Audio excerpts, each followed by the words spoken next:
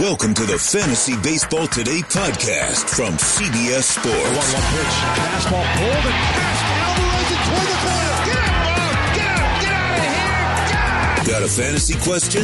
Email fantasybaseball@cbsi.com. Get ready to win your league. Where fantasy becomes reality.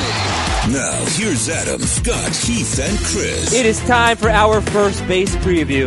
Oh, this position was a huge disappointment last year, and that was a big surprise. This is usually a position we can rely on for batting average power, RBIs, runs scored, just great hitters. Wasn't really the case last season. Recording this on Friday, February 15th. I thought I would publish this on Monday, but what's the point? Saturday's a day also, so I'm going to publish this on Saturday. I am Adam Azer with Scott White, Heath Cummings, and Chris Towers. Was last year an anomaly, guys, or is first base just not that good anymore? Anomaly. I think so. I'm not sure. There aren't a lot of prospects, first base prospects in the pipeline. There aren't a lot of players who appear to be on the verge of outgrowing other positions and having to move over to first base. I think we've seen less of that in general in recent years, which is why we've arrived at this state. We keep counting on the same four at the top of the rankings who are, getting up there in years. And I think they'll bounce back, but yeah, there's a lack of depth in the middle. Yeah, and with Votto having a down year, with Miguel Cabrera really having two very bad years in a row, with Edwin Encarnacion starting to show some signs, the position has certainly gotten older. And which first baseman do you guys find yourselves drafting a lot as you've done some early drafts? Remember, it's only February 15th, things will change. But who's on a lot of your teams so far? Well, the first baseman who's on the most of my teams, I'm going to save for sleepers. On the higher end, somebody I found myself drafting quite a bit. I think it's ideal in position scarcity terms to take Goldschmidt with a second round pick. I've also been drafting Jose Abreu a lot, another first baseman coming off a down year. If I miss out on Goldschmidt, that's usually my go-to.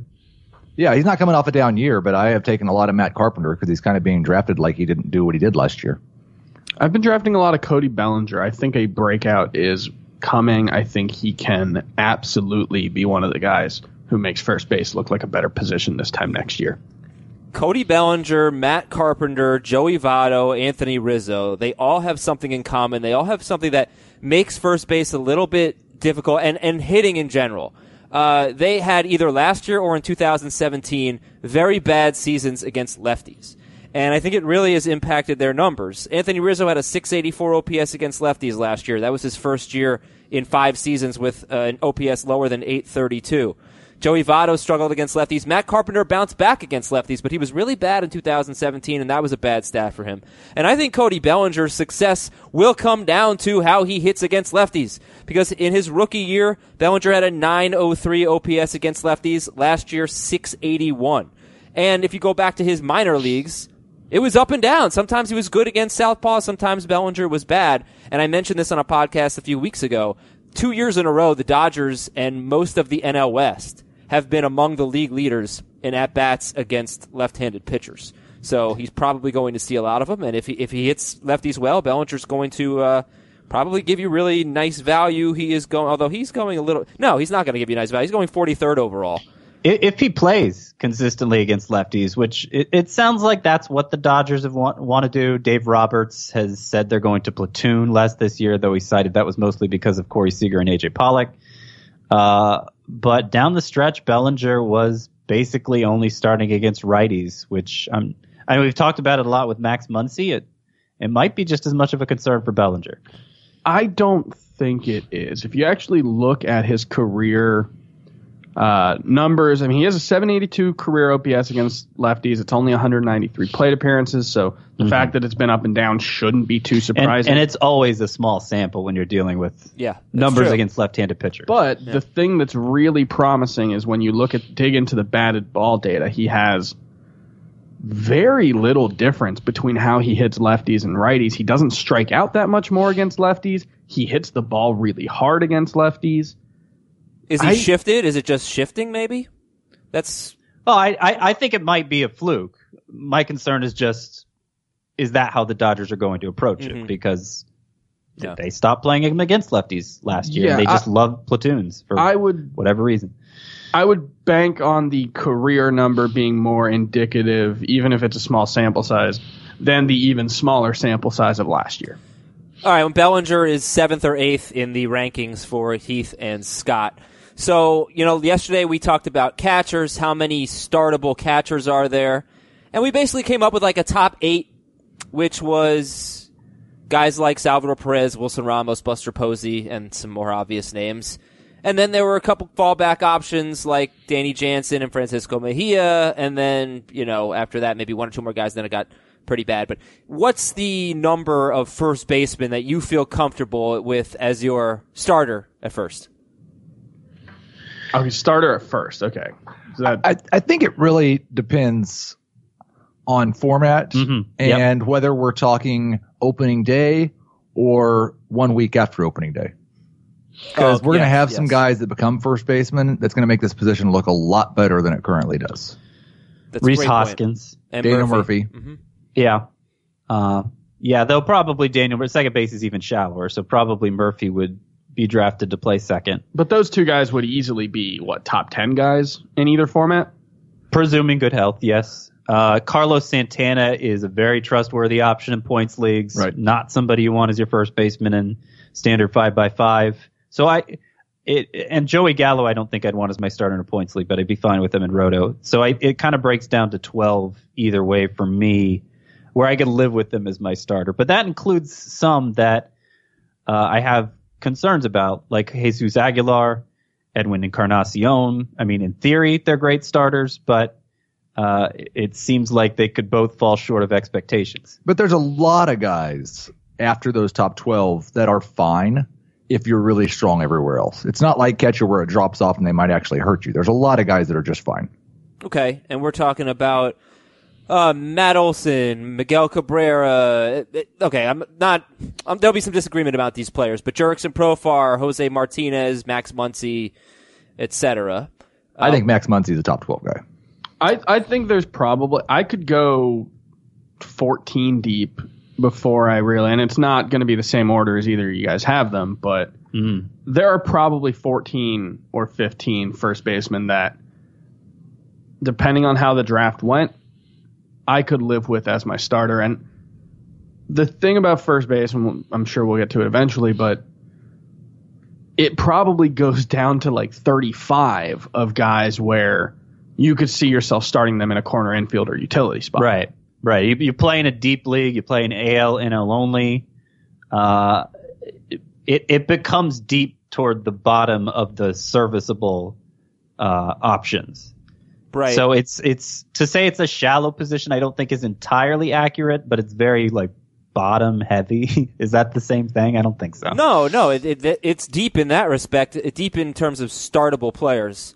Yeah. You're talking about guys like Josh Bell, Yuli Gurriel, those kind of players. Yeah, but it's right. You can get an advantage a clear advantage at the position in a standard mixed league pretty easily because there are clear drop-offs on the way to that range of first baseman. All right, so let me go through some statistics and just to give a little bit of context and some color to the position here. Freddie Freeman was the number 1 first baseman last year in both points and Roto. He was the number 12 hitter in points leagues, number 17 in Roto. He scored 538 fantasy points. That was 100 points fewer than Joey Votto the year before, when Votto was the number 1 first baseman. It was a great year for Votto, though. The 538 fantasy points that Freddie Freeman scored are the fewest for a number 1 first baseman since Miguel Cabrera in 2014. Freeman actually scored more fantasy points in 2016 than he did in 2018, and he was only number 6 in 2016 among first basemen. Last year, 7 first base eligible players hit 30 or more home runs.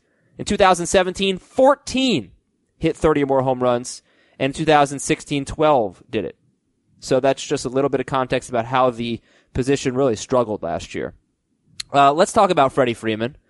Right now, he is going 22nd overall. He's actually the 2nd first baseman off the board behind Paul Goldschmidt. I am really excited about Freddie Freeman. I feel like me too. Yeah, right. Like, who isn't excited about Freddie? Chris Freeman? and Scott, Team Scott. It's tough. So Yes. we saw Freddie Freeman make the leap to the legitimate elite level tier. He was one of the 5 to 7 best hitters in baseball from 2016 to basically when he broke his wrist in 2017. Yeah, we didn't get a chance to fully savor it because he kept getting hurt. But yeah. And then since that broken wrist in 2017, he's kind of reverted back to the 2013 to 2015 version. And maybe he needed a full season to get back to health. That's not out of the question. You saw when Giancarlo Stanton broke his hand a couple years ago. He wasn't the same guy the immediate year afterwards, but then he had 58 home runs the following year. So that's possible, but most of his career, it comes down to the home run power. He's always hit a ton of doubles, but basically it's 23 home runs or fewer every year except for 2016 and the first half of 2017.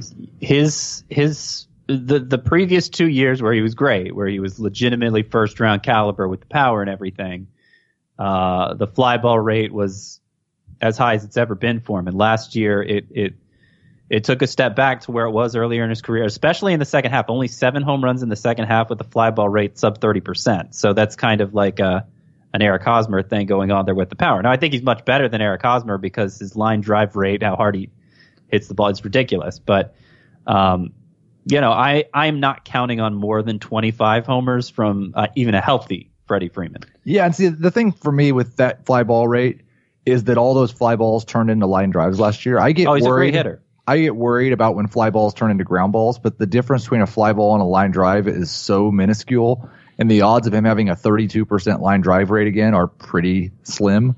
So I would expect more fly balls, and he had a hard contact rate over 40% and saw his home run to fly ball rate go down from 19.9 the 2 previous years to 14.9%. So I just more think that 2016, 2017 is closer to what we should expect in terms of power than 2018. And he has been awesome at everything else. He even stole more bases than Paul Goldschmidt last year. Yeah, that's the thing. He might give you 10 steals. He gave you 10 last year. He gave you, I think, 7 the year before, and he missed some time. So Freeman does that. Freeman's better in a points league because of the doubles. I mean, he's a doubles machine, and he walks a ton. But that's not to say he's not great in Roto. But last year he was a number 12 hitter in points leagues, number 17 in Roto. And I think with Freeman and with Anthony Rizzo, they're both better in points leagues. Rizzo had a down year last year, but he was still the number 21 overall hitter in points leagues, number 36 in Roto. He basically walks as much as he strikes out, so that's a huge I kind of plus. wonder if Goldschmidt's going to be better in points leagues this year than he is in Roto. Because the steals, can't really count on Goldschmidt for steals anymore. He's had like 12 steals in 250 games or something like that. I have the 13 steals in his last 205 games since the 2017 All-Star break. But we don't know. I mean, you shouldn't draft Goldschmidt expecting steals at this point. But he is on a new team now that may have a different philosophy in terms of how often they let him run. So there's, at least we know he has the capacity for 20 steals that none of these other guys do. I do think there's a big difference between Freeman and Rizzo with regard to format, because Freeman is one of the most reliable sources of batting average in baseball, going to be at over or near 300. And Rizzo probably isn't going to help you too much in batting average. He makes up for it a lot with a good walk to strikeout ratio in points leagues. But I don't even think at his best he's a first round type bat in standard Roto. Yeah, I totally agree. However, if you replace batting average with OBP, Rizzo is very good there. He's not like Votto good, but he's between 376 and 392 5 straight seasons in on-base percentage. And as also Freeman very good there as well. All right, just a few more stats. Paul Goldschmidt hit just 238 at home last year. With the Humidor. Usually he was amazing at home. He was great both home and road, but struggled at home last year. Career at Busch Stadium, 890 OPS. That's nice. Edwin Encarnacion now has 7 straight seasons with 32 or more home runs and 98 or more RBIs. And he has a 966 career OPS at Safeco. So it was just, it doesn't seem like Encarnacion had that good of a year last year, but 32 home runs and 107 RBIs. Number 10 in points, number 6 in Roto. If we're comparing him to himself, he didn't have a great year. When you're as good as he's been for the last 7 years, you can go a long way before you're not good. Yeah, it's true. I'm afraid he may be nearing the breaking point, though. He's 36 years old, and the last couple years, his plate discipline numbers, which were part of what really set him apart during his Blue Jays days in points leagues, where sometimes he was competing for the top overall hitter in fantasy. But those plate discipline numbers have started to go badly, and last year was the most drastic difference. Worst ever strikeout rate, except maybe at the very start of his career, and worst walk rate since then too. Joey Votto had a bad year, but he had a career high 41% hard contact rate. He had a Freeman-like year where he hit 31.4% line drives. I mean, that's unbelievable. And a 9.5% home run to fly ball rate, less than half of what his home run to fly ball rate had been each of the previous 3 seasons. Votto hit 12 home runs. So the batted ball numbers for Votto, were they encouraging or discouraging last year? As he had a really down season. We talk about line drive rate and how it kind of bounces around a little bit. The thing that concerns me with Joey Votto last year is that he is one of the few hitters in baseball that I feel like can kind of determine that. Like, he has so much control over what he does at the plate. And his approach just did not seem to be power focused at all last year. But he could change that this year. He's changed it midseason before. Yeah, he acknowledged it. I think around August. I tried to find the exact article, but he said he made some changes, expecting his skills to diminish more than they actually did. And September was like his best power month of the season. So annoying. It's kind of. I made the joke with Trevor Bauer that he could tinker his way out of Cy Young contention. That might be what happened to Joey Votto. He also might have just been a little unlucky. According to the Baseball Savant stats, he was still a top 10 hitter in expected outcomes, if not actual outcomes. This is Chris's new pet stat. Yeah, in case it's not clear. And just two more stats. That's fine. I mean, it's interesting because it seems to be drastically different from what a lot of the evaluation methods we've been using would suggest. I think it's just a little more refined. All right, 2 more stats, guys. 2 more stats, whatever. Ian Desmond led all first base eligible players with 20 steals last year. Cody Bellinger was second with 14. And Jurickson Profar had a 712 OPS on the road last year with the Rangers. And now he is with Oakland. 712 OPS on the road. I know we're going to talk more about Profar later. Scott's very high on him. I assume that will be Scott's sleeper. Which position are we going to talk about? I would Profar to not talk too much about. Heath is very high on him, too. I have him higher than I feel comfortable with. It's only one spot behind Scott in first base. Yeah. Is that it? Chris is going to lay into us both with his Baseball Savant expected outcome. Again, and I think Chris and I had this discussion back when Chris had rankings. But I have gone to try to keep my rankings the same across all positions. And I think that's the right way to go. And so his second base eligibility, which he's going to have a weekend of the season, makes him – I don't think he's going to outperform a lot of guys I have him ranked ahead of, but he's more valuable because he's going to be second base eligible. Yeah, I just think there's a chance he's not good. He's going to be eligible at every infield spot.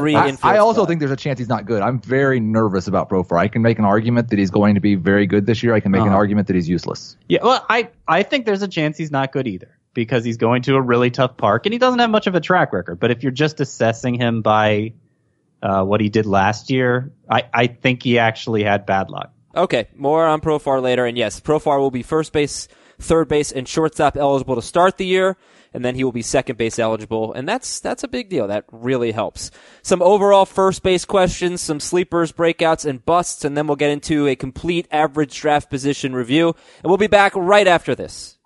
True Green is the easiest and most affordable way to get a beautiful lawn. All you have to do is water and mow, and they'll do the rest. Weed control, fertilization, aeration, among others. They'll do all of that so you can do literally anything else. You have better things to do with your free time than focus on your lawn care. Let True Green take care of all the hard work it takes to get a great lawn, while you take care of everything else on your to-do list. You can trust True Green to give you the best lawn because they are the official lawn care treatment provider of the PGA Tour. They offer a satisfaction guarantee, and they have a verified best price promise, which gives you the lowest price with no compromise on quality. Think about how hard it is to manage our fantasy baseball teams. You need all the time you can get to put in waiver wire claims, fab bids, send out trades, and set your lineups. You'll have that extra time when True Green is taking care of your lawn. You do you, let True Green do your lawn care. Visit truegreen.com to get the best lawn at the best price with the best people guaranteed. Robert Half research indicates 9 out of 10 hiring managers are having difficulty hiring. If you have open roles, chances are you're feeling this too. That's why you need Robert Half. Our specialized recruiting professionals engage with our proprietary AI to connect businesses of all sizes with highly skilled talent in finance and accounting, technology, marketing and creative, legal, and administrative and customer support. At Robert Half, we know talent. Visit roberthalf.com today. Okay, what's your overall first base strategy if we haven't covered that yet? I am kind of back on board with position scarcity this year, and the positions where I'm most elevating because of it are second base and first base. So as I said earlier, like the ideal way to start a draft to me, if you don't have one of the top 3 picks and have to, take Trout, Betts, or Ramirez because you have to. My ideal way to start a draft is Altuve 1 and Goldschmidt 2. Obviously, I can't control what everybody else does, so it doesn't always happen. I like to get what I consider a pretty safe first baseman, though, if that doesn't happen, which is why I end up drafting Jose Abreu a lot, because there's not much reason looking at the batted ball data to think he's on the decline, even though last year's numbers were disappointing, and he had been very reliable before that. Heath, Chris, overall first base strategies? I'm fine with drafting Goldschmidt or Freeman in the second round, but I'm a little wary of paying a premium for what probably won't be elite overall production, just because first base looks shallower right now. Because if Joey Votto has the bounce back that I expect him to have, if Cody Bellinger takes the step forward I expect, the position isn't quite as shallow as I think we might be treating it right now. And that's why when we talk about first base being kind of shallow, we're fighting last year's battle, Like we're reacting to last year's numbers, and we have to do that to a certain extent, but this is just a 1-year thing. And the long-term trend is that first base is always going to have guys who hit 30 home runs and hit 270, 280. Like, those guys will be there. Well, where do you see them coming from? Because we mentioned Murphy, we mentioned Hoskins, but like I said, Murphy's probably going to be a second baseman for somebody. I think there are a lot of youngish guys who could be better this year than we have. Like Bellinger's one of them. Max Muncy's one of them. Olsen. I think we haven't seen the best of Joey Gallo. Olsen is one of them. I can't go through a first base preview without saying Jake Bauers. If Jose Martinez somehow stumbles into everyday playing time. Yeah, but he basically was an everyday player last year, and he was kind of fringy in mixed leagues, Jose Martinez. He missed he didn't accrue the plate appearances that a lot of guys did, and he wasn't that, like, he was kind of a usable, poor man, but he was fringy. He was kind of a poor man's Freddie Freeman. It's on a per plate appearance basis. It's the old it's the old dilemma of, this guy is good enough to start, therefore I'm okay at the position, versus this is a true standout, therefore I'm getting an advantage over my competition. And that's the thing, is I don't think Goldschmidt and Freeman are actually standouts. Like Adam said, based on historical first base production, they were pretty run-of-the-mill. Well, where did Goldschmidt finish in overall hitters in total points last year, if we want to use that? I will tell you, he was 20th. He wasn't the number one first baseman. Yeah, but he's going in the second round as the 20th overall hitter last year. That seems fair. And he got off to a terrible start. First 48 games for Goldschmidt, he had a 198 batting average, 355 slugging percentage. Last 110 games, he was elite. He had an OPS over 1,000. I don't know if this is so much my first base strategy, but it's something that almost always happens, so I guess it kind of is. I almost always draft at least 2 of these first basemen, because so many of them are eligible at other positions. And I want to have, I think a lot of them are better at the other positions. So I don't think first base necessarily is that. I've drafted Cody Bellinger as an outfielder. Right. Several times. I've drafted Joey Gallo as an outfielder, or Jake Bauer as my last outfielder, or Jurickson Profar as my third, short, second, whatever. So I personally think that your first base strategy is probably going to depend on if you have confidence in Rizzo, Votto, and Abreu probably to bounce back, and Bellinger, I guess, to bounce back, because it was a down year. So you have to decide who you like, because they're all pretty much values, except I don't think Bellinger's really discounted. He's 43rd overall in ADP. Mm-hmm. Votto's round 6. Jose Abreu's round 7. So if you like those guys to bounce back, Matt Olson is round 9, then you can wait at first base. It's up to you decide. The first 6 first basemen off the board last year, which were in some order Goldschmidt, Freeman, Rizzo, Votto, Abreu, and Bellinger, they all performed below expectations. Goldschmidt came the closest, probably. But Freeman came the closest. Freeman was better. And he was drafted behind. Okay. Freeman came. I mean, his OPS dropped 100 points, but fine. He had a pretty good year, but it wasn't the year you drafted him to be. So for the most part, I have confidence in all of them bouncing back. The one I have the least confidence of that group is Bellinger, because there's just not enough of a track record there for me to know if he's going to be one of the best home run to fly ball guys or not. And there's the playing time concern. So it's like, if there's anybody, and the fact that he's not really being discounted is like, I'm probably not going to have any shares of Bellinger this year. All right, let's do an impromptu segment and keep going with this, because let's talk about whether these guys can bounce back. Scott says the one he's least confident in is Bellinger. Chris obviously does not feel that way. I would say that I would be thrilled to get Joey Votto in a points or OBP league in round 6, and I've been taking him in round 5. If it's a standard 5x5 league with batting average, where Votto's always, very good, but I guess just with his age, I trust that less than OBP and, in walks.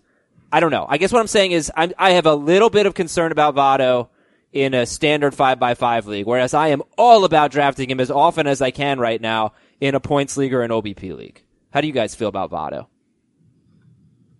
I actually haven't really drafted him that much this year, probably because Adam takes him every time. But I'm very optimistic. I think there's a very good chance that we're looking at this next year, and Joey Votto's coming off a number 1 first baseman season, number 1 overall. Ooh. Yeah. He's old, but it's not like what sent his numbers askew was anything that you would say, okay, this guy's skills are diminishing. He just didn't elevate as much. And to the point Heath was making earlier, it manifested more as line drives than ground balls. So that seems like just a very small tweak away for a guy who's great at understanding his own abilities and making the necessary tweaks. It's just a small tweak away from getting back to MVP caliber production. And to that point, he had the lowest ground ball percentage of his career. And he scored 67 runs with a .417 on base percentage. I know he missed sometimes, played 145 games, but that is absolutely ridiculous. Crazy. Yeah, that is. And we think I haven't noticed that. And we think that could be one of the better lineups in the National League. Yeah, and he's probably going to be at second or third. Yeah. So he's going to be in position to be driven in a lot. Yeah, his OBP, Votto's OBP was .417. His slugging was .419. That's a weird slash line. Okay, but he did have those struggles against lefties, which is, I think, giving me a little bit of pause if it's just a batting average league. You're not directly getting rewarded for any walks with Votto. Jose Abreu.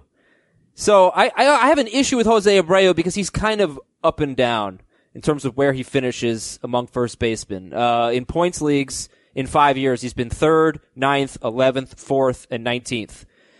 In Roto, he's been 1st, 6th, 15th, 3rd, and 17th. Last year, he missed time. He played 128 games. He had testicular torsion. He said his testicle was being strangled. So just everybody chew on that for a second. Chris and I just made the same face. Did you say just chew on that for a minute? Yeah, I should have said that. Please don't. Yeah, don't do that. Just think about that. Grow up, people. What Come does on. Jose This is Abreu? an adult podcast. We're all adults here. We're 3 of us are fathers. We've got a grandfather. Let's please try to be adults here. We have a draft today, and I'm pretty sure my team name is now going to be Testicular Torsion. And mine's going to be Bag of Tools to go from Thursday's show. Does Jose Abreu, do you think he's a 290, 30 homer, 100 RBI guy? I'm not totally sure on the 30 homers, but 290, yes. He'd been, before last year, very consistent source of that. And, probably approach 100 RBI. The one thing is he is older than you probably think. He's 32. Already 32. 32. And Basically Paul Goldschmidt's age, right? right, and then it might have just been the start of the end. Like if we're that's possible. It might have been, but I feel like you'd see a rise in strikeout rate.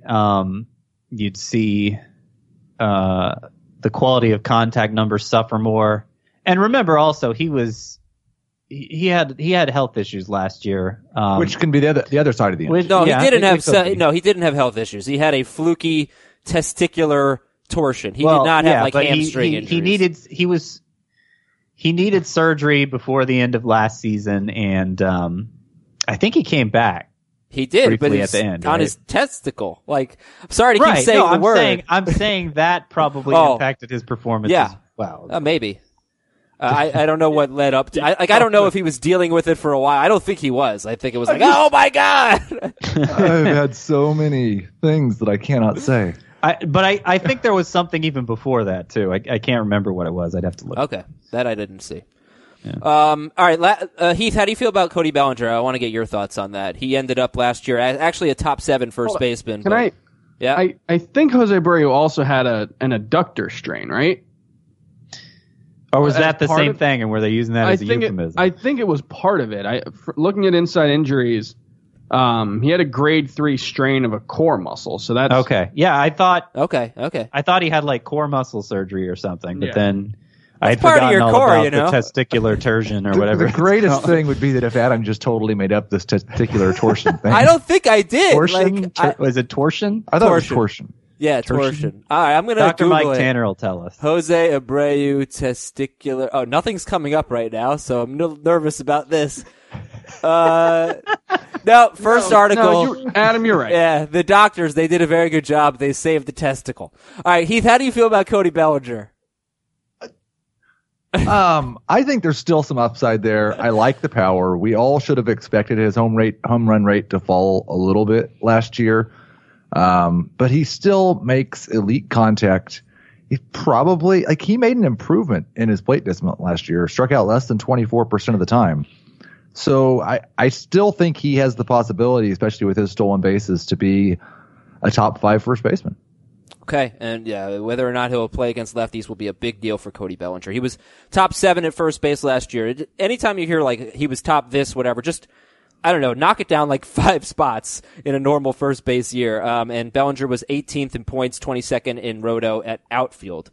And there are some reasons to be concerned. His infield fly, his pop-up rate. Pop-up rate. Yelled at for not saying pop-ups. Hey, who? Adam. I got an email. No, we got one email. That was right on. It's like, they're called pop-ups, they're not infield fly balls. But a pop-up can go to the outfield, and it's not the same thing. All right, whatever. No, it's not a pop-up anymore once it goes to the outfield. Yeah, it is. Unless the shortstop runs way back there and catches it, and then it's still in the infield. I definitely heard anyway, his pop-up rate. His cans of corn. That's definitely in the outfield. The problem is it's pop-ups per fly ball. But anyway. And they have to stay inside the base pads? Look, we've talked. No, moving on. Let's do sleepers, breakouts, and busts. Who's your favorite first base sleeper? I will go with the guy I've drafted, I think, in every single mock we've done so far. And that's Luke Voit.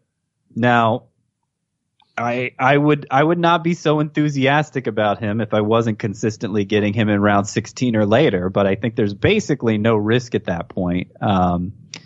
And what he did after joining the Yankees last season was obviously very impressive. Do I think he can sustain anywhere close to that home run pace? Of course not. but his swing does seem geared toward hitting fly balls to right field, which would make him a great fit for that park. It's probably the best park for him. And beyond even the power production, I mean, this is a guy who I understand he doesn't have a lot of major league experience, but even looking at his minor league numbers, very high line drive rates. He looks like somebody who profiles for a high BABIP, so he could be both a power and batting average source.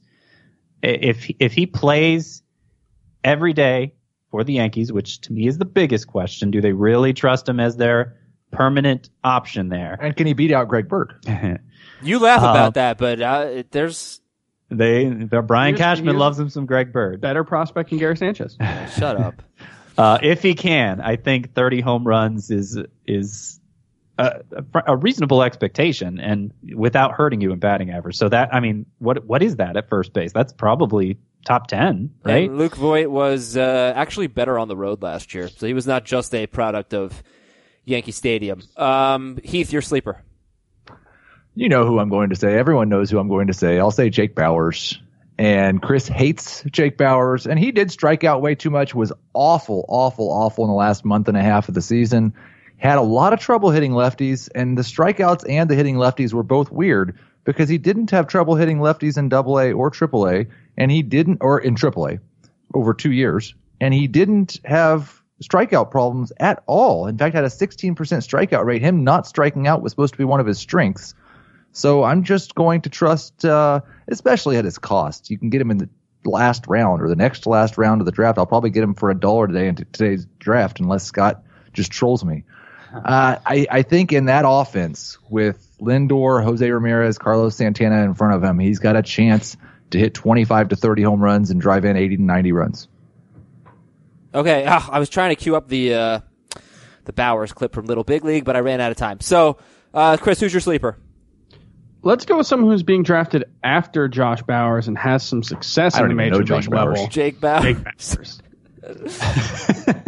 Josh Bell was like, it looked like things clicked for him in the second half. In the offseason, he talked about reworking his swing. He was going to be a fly ball revolution guy, and it looked like it messed him up in the first half. But all of a sudden in the second half of the season, the fly ball rate starts inching up a little bit. The infield fly ball rate basically cuts in half. The home run to fly ball rate basically triples, and it's all in line with a hard hit rate that continued to improve. He doesn't really have major platoon issues. He actually walks a ton against lefties, doesn't strike out that much. There's one split that concerns me. He has not been good at home in either 2017 or it's a bad park. It's a tough park to hit in, and that could hold him back. But if the skill set, if he's a little worse at home, but becomes an 860 OPS bat on the road, and he was already an 830 OPS bat, if he continues to make improvements, I think there's definitely top 15, top 12 first base upside. Remember that home run he hit, Scott? Oh my gosh. It's Josh Bell. That was one of the best home runs I've ever seen. That guy, I mean, shirtless, he looks like the Super Shredder at the end of Secret of the Ooze. Oh, that's awesome. I have no idea what the home run, the reference, I don't understand. I get the anything reference of what just happened. Good job, Scott. All right, that's Josh Bell. So Scott says Luke Voit.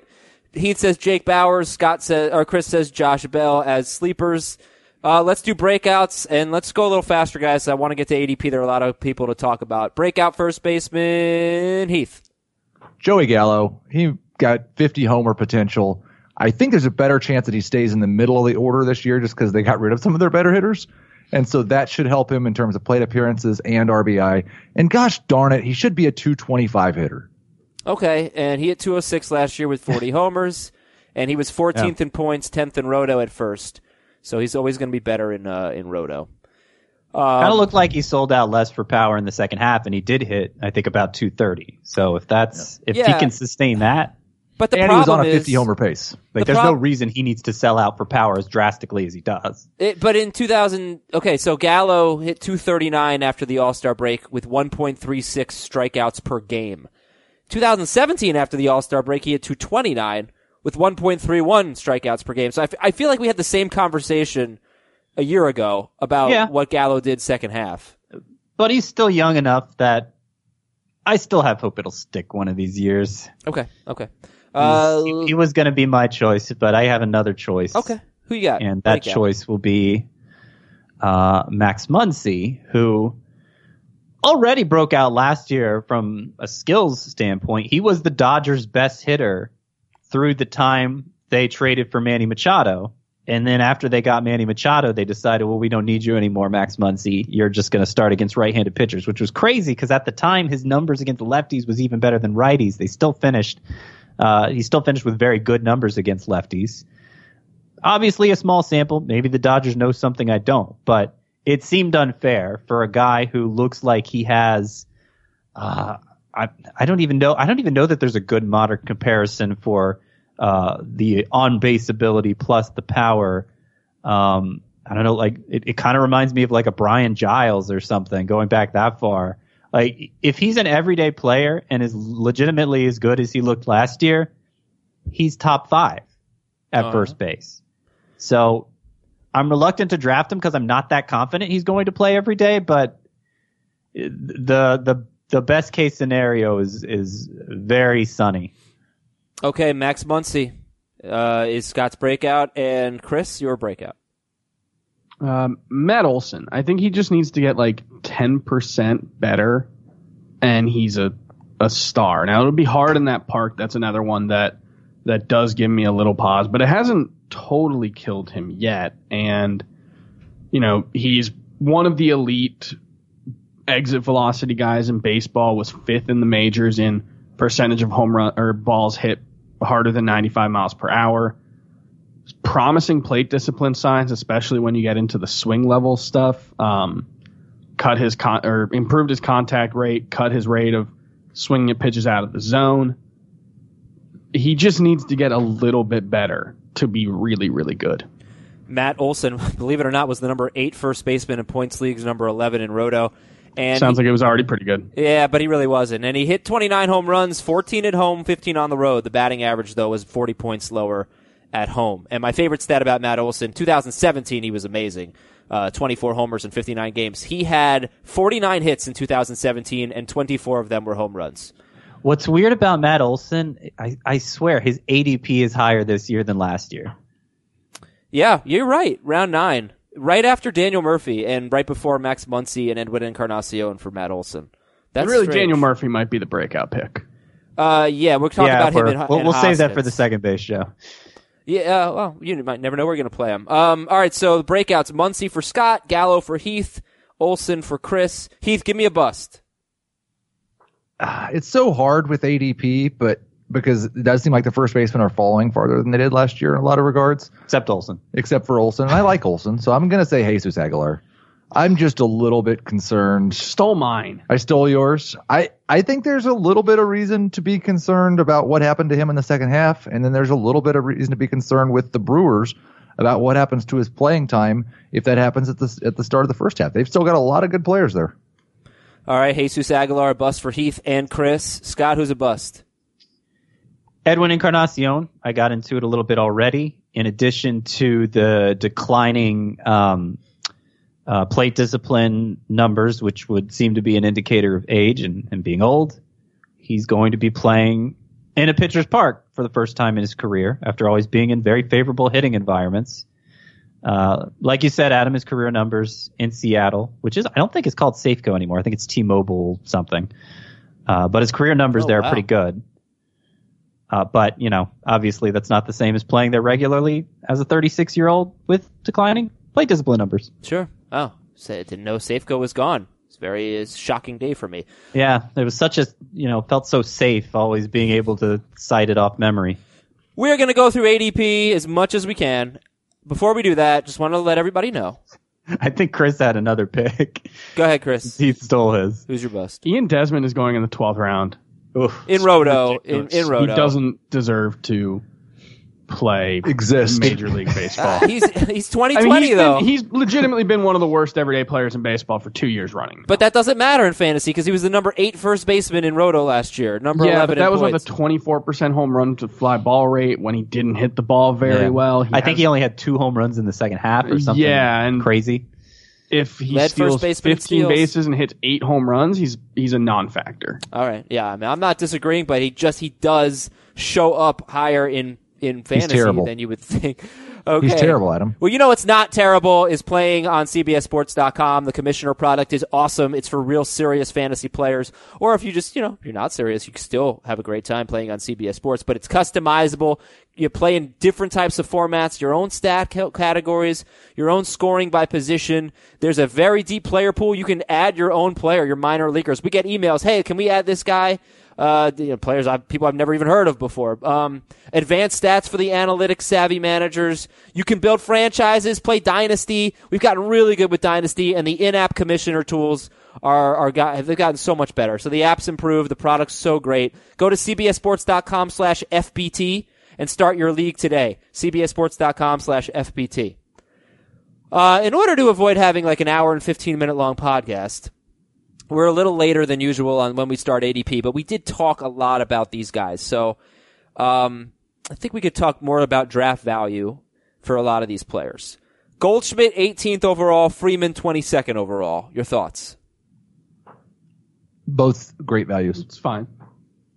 Anybody have Goldschmidt ahead of Freeman? Scott, you do? I do. Yeah, I mean, for the last 4 months last year, Paul Goldschmidt was the same Paul Goldschmidt as always, just he didn't run as much, but that still meant a ton of power, good batting average. And we're talking about Machado, Bryce Harper, obviously Javier Baez, we don't want over him. Trey Turner, Ronald Acuna, these guys all going ahead of Goldschmidt and Freeman. What do you think? I would not take Acuna ahead of either of them. I don't think I would either. I don't think so. No, I mean, it's happening so consistently that I'm afraid it's going to skew my judgment, but I'm trying to keep within myself on this. I think I'd be fine with it. Are you taking Lindor or your best first baseman? Lindor. I dropped Lindor behind Freeman. In theory.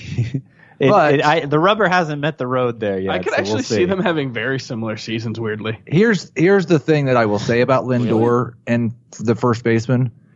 At the end of the first round, I am more likely to take one of the first basemen, which I think I'm the only one that will take them in the first round. But I was in a mock draft where we got to 17, and both the first basemen were still there and Lindor was still there. And I took Lindor because it didn't feel as risky in the second round. Sure. Yeah. All right, Rizzo is the third first baseman off the board. He's 34th overall. He's sort of on an island in round 3, Anthony Rizzo. Very safe and almost exactly where I have him ranked.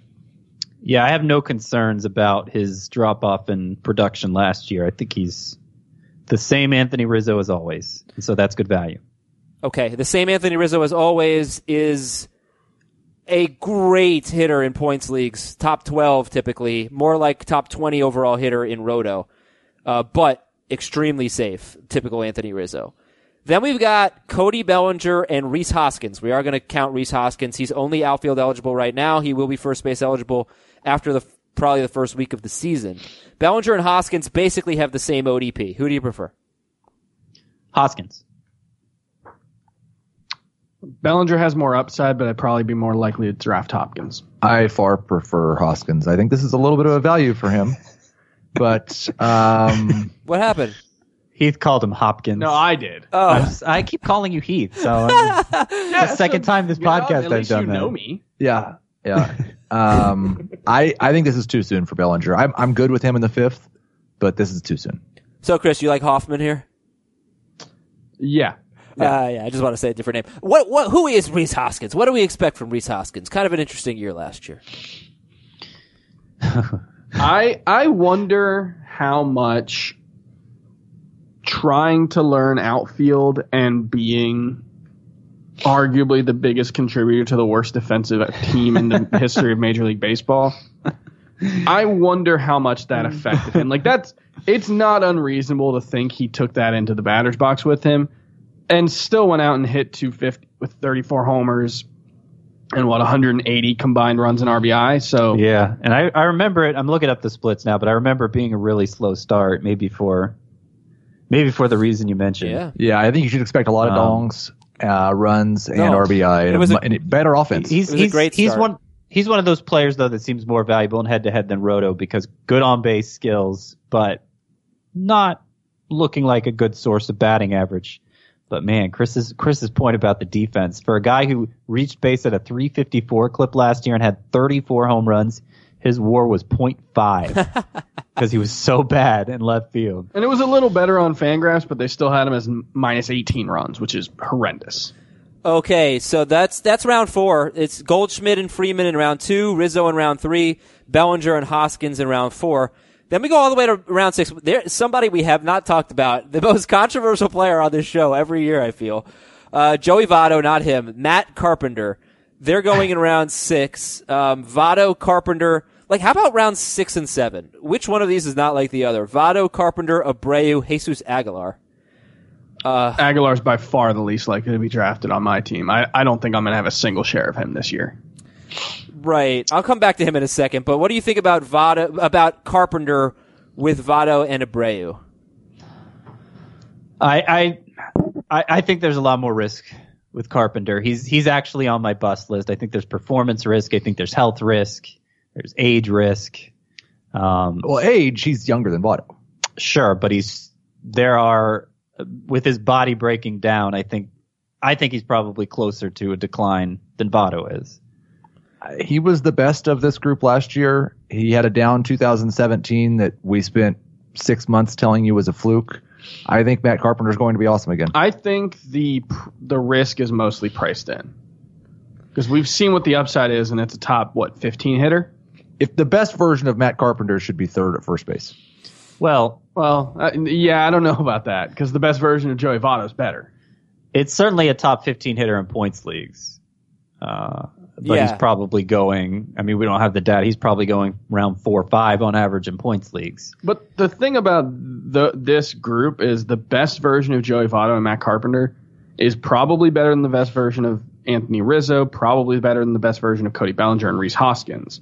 And so that's where you get the potential for real league-winning value in this group. But when are we going to get the best version of Carpenter? Because we haven't yet. We got it for a 3-month stretch in the middle of last year. Season. No, he did not. For the whole season. Yes, he did. His whole season was great. Well, okay. What was his batting average? His whole season was really, really good. He was a top 15 or 20 hitter. Yeah, okay. So if your best season is 15th in points, 22nd in Roto, I mean, that's good. That's not more upside than Anthony Rizzo for doing that. No, his best season was probably like a top 5 hitter. I'm not sure if that's true in Roto. Well, that's the thing with Carpenter. Like, normally Carpenter's not that good in Roto. This is what I always try to say. Because his batting average is not good. He doesn't drive in a lot of runs because he bats leadoff for second. He doesn't usually hit that many home runs. He had 36 last year. That was a huge outlier for him. He doesn't steal bases. Yeah. So we were hoping he could hit for that kind of power. But. I don't think we can look back at the pre-2015 version of Carpenter and all the home run concerns. Like, he's given us now, even if you just look at the last 2 years, of over a 42% hard contact rate and over a 46% fly ball rate. That is a home run hitter. But he's going to hit 30 home runs. He's greatly sacrificed batting average to do that, so I'm not sure it really helped him in Roto that much. I mean, last year he had 257. I mean, it definitely did. Year before 241. Well, is this a good spot for him in between Votto and Abreu? I'll just wait until somebody takes Joey Votto and then take Matt Carpenter. I would rather have Abreu. I would rather not have a clear injury risk who is going to sink my batting average. I mean, he's never had testicular torsion. and the thing with Carpenter is, yes, I think the perception of him is that he's not typically a great Roto player, but he's been a very good Roto option in two of the last 4 years. He's been a fine Roto option, but he's not a standout. He was top 20. He was a standout last year, but 22nd, by the way. Sorry, hitter with an outlier home run total, and maybe he can do it again. But there's just so much anxiety attached to Carpenter all the time. Like, who needs that in your life? He hit 28 in 2015 with like a billion doubles. All right, let's wrap it on him. He hit 21 in 130 games in 2016. I don't think there's that much of, like, it's an outlier of maybe 6 or 7 home runs, which that happens for a lot of guys. Okay, so that's Carpenter. Let's see. Jesus Aguilar here. He did have a bad second half, 245, 324, 436, but he also hits the crap out of the ball 2 straight years. What's not legit about him, about Jesus Aguilar? I think Heath said it best earlier. I mostly believe in the skill set, but I don't believe in the Brewers necessarily sticking with him if he's not his very best, and he wasn't in the second half last year. And he's just not proven enough, and they have a lot of alternatives. Okay, then let's move on, because we do not think Jesus Aguilar should go in the 7th round. Then there's nobody in the 8th round. Then we have Joey Gallo in the 9th round, Daniel Murphy, and Matt Olson, and Max Muncy, all in this round. Joey Gallo, Daniel Murphy, Matt Olson, and Max Muncy. It's another pretty interesting group here. What do you guys think of it? I'll say it one more time. Gallo, Murphy, Olson, Muncy. Round 9 might just be the best time to draft a first baseman. I love all of these guys. I think all of them could be legitimately great. Who's your favorite, guys? Probably Murphy. Yeah. Who are the other ones again? Yeah, Murphy, Gallo, Murphy, Olson, and Muncy. I would say Murphy. Yeah, I mean, I'm factoring in the second base eligibility there. That's the thing is I have a really hard time believing I'm going to end up playing Murphy at first base, but Muncy is actually my favorite. Yeah, I don't know that I look at this group and I say round 9 is the time to draft the first baseman. I wouldn't mind getting them as the second first baseman that I've drafted. Playing them at utility or, maybe who has outfield eligibility? Gallo has outfield eligibility. And Murphy has third base. Daniel Murphy? I like these guys. Muncy. Second best for Murphy. I like these guys, but I do feel like it's getting risky. I mean, it is getting risky. They all have downside. I would have a hard time taking Olson in round 9 when Edwin Encarnacion's going as late as he is. Yeah, we haven't said his name yet. He's going in round 10. I think after Encarnacion in round 10, I'll say who's being drafted through the first 10 rounds. Goldschmidt, Freeman, Rizzo, Bellinger, Hoskins, Votto, Carpenter, Abreu, Aguilar, Gallo, Murphy, Olson, Muncy, Encarnacion. That's like 14 or 15 guys. I think after that, we're going to be like very hesitant to have any of these guys as our starting first baseman, except maybe Carlos Santana in a points league. Do you think Encarnacion should go ahead of Aguilar, Gallo, Murphy, Olson, Muncy? Just Olson. Yeah, I don't. I'm with you. Sorry. And the reason I like that round 9 group is that's kind of the last part of the draft where I like the potential for these guys until really we get into the final picks. So we're really down on Encarnacion. Like if you're taking Max Muncy ahead of him, a guy who has pretty much no track record compared to Encarnacion, who has one of the best track records in baseball. That I'm not disagreeing, but that is quite a statement. Yeah, I'm not totally sure about that. I mean, one thing, like I think Encarnacion makes it different for format too because the walk rate is declining, but it's still pretty good. And he's not much help in batting average, so it's harder to justify him in the format this ADP is based around. I think it's justifiable for him to drop that far in this format. But he'd go earlier in a points league. He should. And Carlos Santana was the number 16 first baseman in Roto last year. He was number 5 in points, and he hit 229.